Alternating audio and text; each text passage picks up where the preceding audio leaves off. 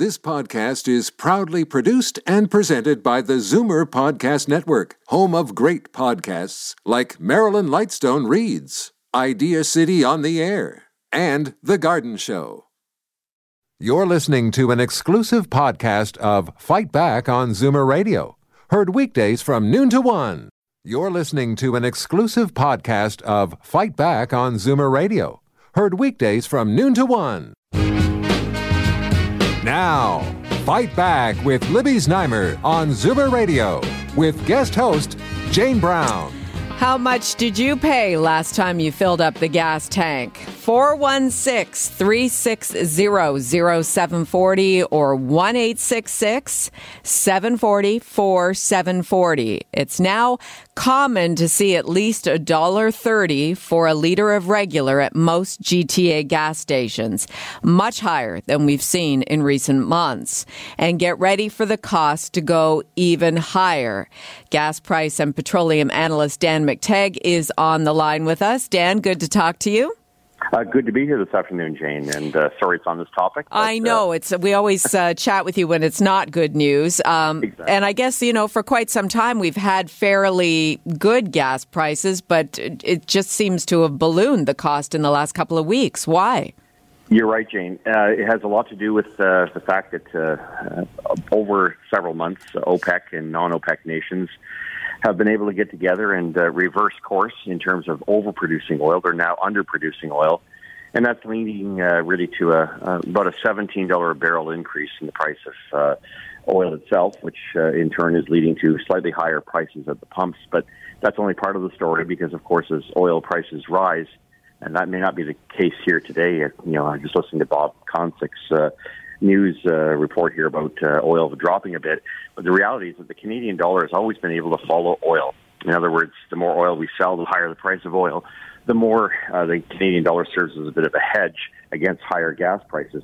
That's no longer the case because we're not selling enough oil to the rest of the world at world price, and that means that we continue to lose, really our purchasing power. We price all of our fuel in U.S. terms. That's the main reason why we're seeing prices moving up. Of course, there is, the demand picture in the United States and to a lesser extent in Canada. That continues to increase.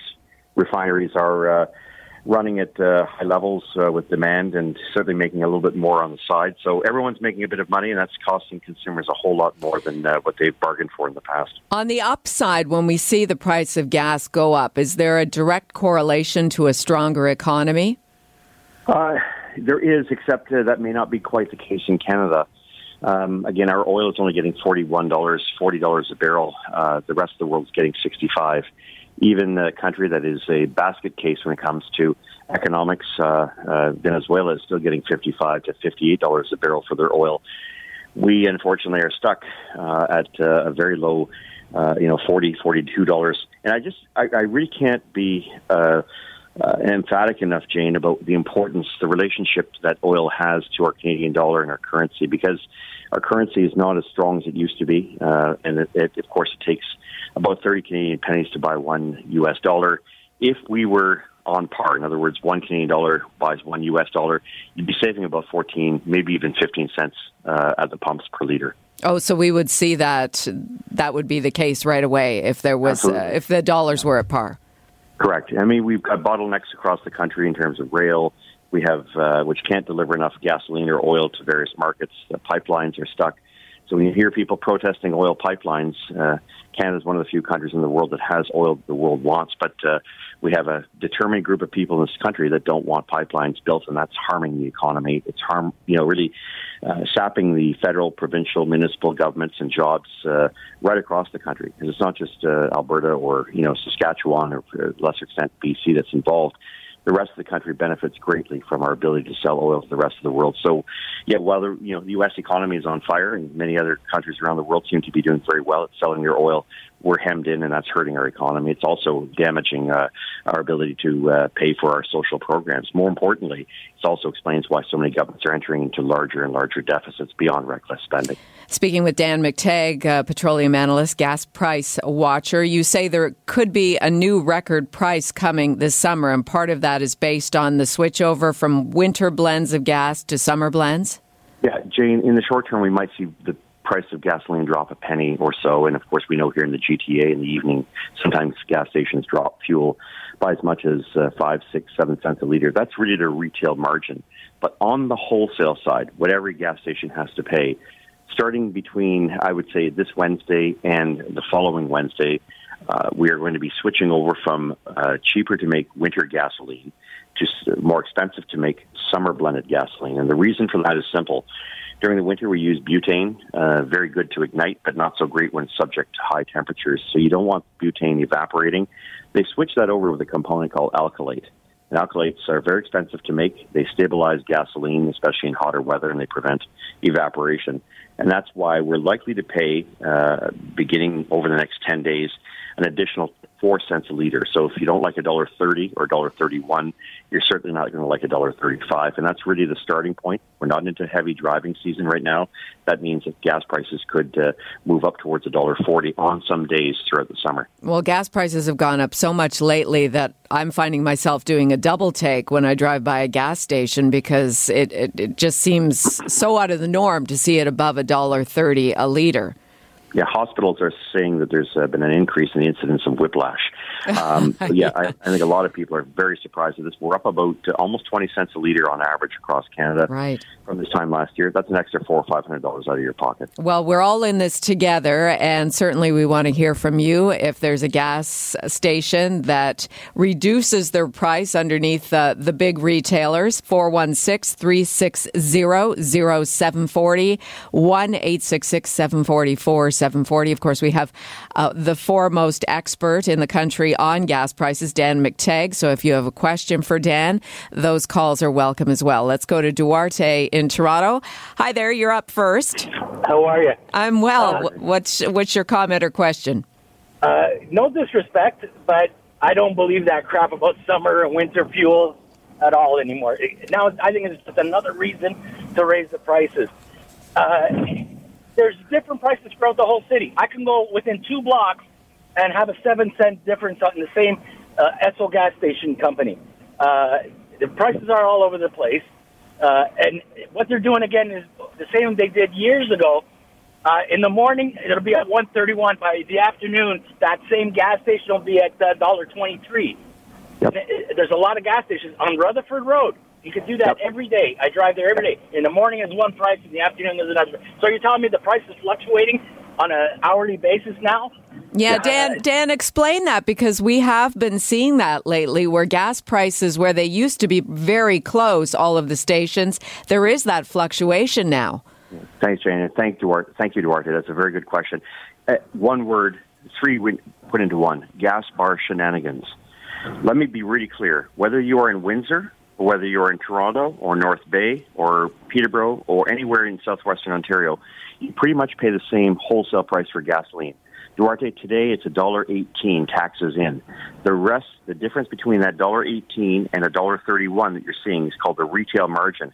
And that's the one that gets compressed. They play yo-yo pricing day in, day out. They fool around with that 12 cents. It's very frustrating for people, but it also suggests an opportunity. If a gas station is willing to throw away what it takes for them to operate their gas station in order to compete with someone down the road or compete with the big box stores, by all means, take advantage of the lower price. When I predict prices, as I've been doing for 20 years, all I see is the wholesale price. I can't account for the 12 cents a liter that the retailers are willing to throw in the garbage. Now, by the way, you mentioned Esso. Esso sold off all its stations. You'll notice most of those brands are now changing over to Circle K. The game here is no longer to make money selling gasoline. It's to make money selling donuts, coffee, whatever, potato chips, whatever inside those convenience stores. And I don't think it's working, but that's the way it is. Oh, that's interesting. Duarte, does that help a little bit? You have a follow-up comment? There's a little bit add to that. I was just in Buffalo this weekend, and without the exchange, the gas price is 64 cents a liter Canadian or American. I just got back. You do the exchange, you're at 70, maybe 75 cents a liter. And I think they use a lot more gas in the States than we do here in Canada. So, I don't get it. Okay, let's respond to that. Duarte, thanks again for calling, and let's respond, Dan, to just by crossing the border, we get an excellent deal. If you live down close to the border, it does make sense to go over and fill up and come back. Yeah, well, beyond the refiners in New York or their wholesalers charging about 5 cents less than our illustrious refiners do here, and I worked on that 20 years ago, try to prevent a lack of competition. The reality is that there's also, on top of that 5 cent, what I consider to be, additional amount that's being applied by Canada's virtual refinery monopoly, taxes. It's 21 cents in New York State. It's 41 cents here in Ontario. So there's another 12 cents a liter difference. Of course, you have to include the exchange, because when I went down there, I was using it. I just got my bill back at $1.35. I was paying about roughly about $1.04 a liter for gasoline versus $1.30. So you can pretty much see the difference. 5 cents plus another 21 cents in taxes. Those are the two major reasons why there's differences in price between ourselves and, say, anywhere south of the border. I think what's most frustrating for customers who absolutely have to have gas to fill their cars if you have a gas-powered engine is that the rate of increase for the price of gas does not match every other commodity that we purchase. Milk, eggs, anything in the grocery store, clothing, all of those prices tend to go at the rate of inflation or even less sometimes. And that's what's frustrating. You can't budget when it comes to filling your car with gas. It's the most obviously traded product in the world, more so than anything else, oil, and then to a lesser extent gasoline. And there's all sorts of moving parts in this. But one way to hedge and one way to prevent this is just use the Gas Buddy app. And if you don't, go home to look at the Gas Buddy website. It'll show you hour to hour. We've got 60 million people reporting prices in any given week. If you see something that's been posted only an hour or two ago, that's the price that's likely there. And, Jane, I'm going to be traveling back from Bob Cajun, where my father's at Case Manor here, and I'm going to be looking on that website to see where the best prices are. I don't want to pay $1.31 in Toronto, so I might buy gasoline, say, somewhere out in Whitby or in Oshawa. I might be able to get it for as little as $1.23, $1.22, as Duarte had mentioned a little earlier. I'm going to save myself on my 65-liter four-cylinder car. I'm likely going to save myself about $5 or $6. Well, that's right. And every week that $5 or $6 adds up. Let's go to Giuseppe in Toronto. Hi, you're next on Fight Back. Yeah, how you doing? Good, thanks. What would you like to add? Yeah, listen, I was thinking about this gas thing. I got a pickup truck, okay? And I get a tank. I put a tank in the back. I mean, it's about maybe 300 liters or whatever, right? So I use that. I go up to the Indian reservation, okay? And it's $1.18 to $1.20, I think it is. And sometimes I go up there and buy cartons of cigarettes.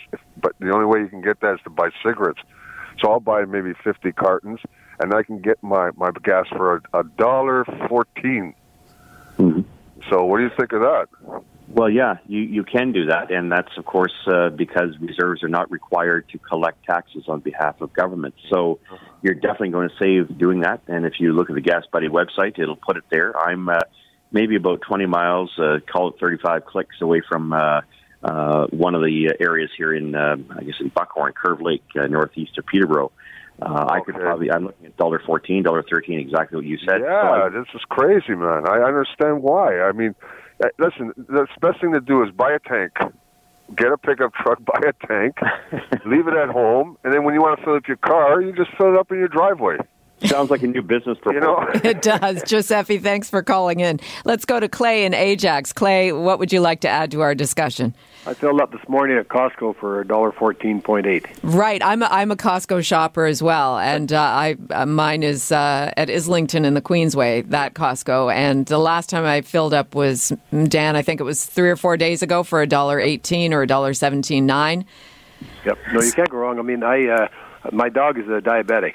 And I get my insulin and my needles from Costco, and with that covers the cost of the membership. So the gas that I buy, that's just a bonus, eh? Exactly, and then you get 2% back as well. Exactly. Yes, and that's why a lot of gas stations are trying to drive their retail margins down to a point where they can actually get within range of Costco, but they can't simply because at $1.14, Costco is giving it away for less than what they're buying it for. So they're cross-subsidizing it another way. I know, by the way, I am a Costco member. I have the Capital One MasterCard. I use it there and everywhere.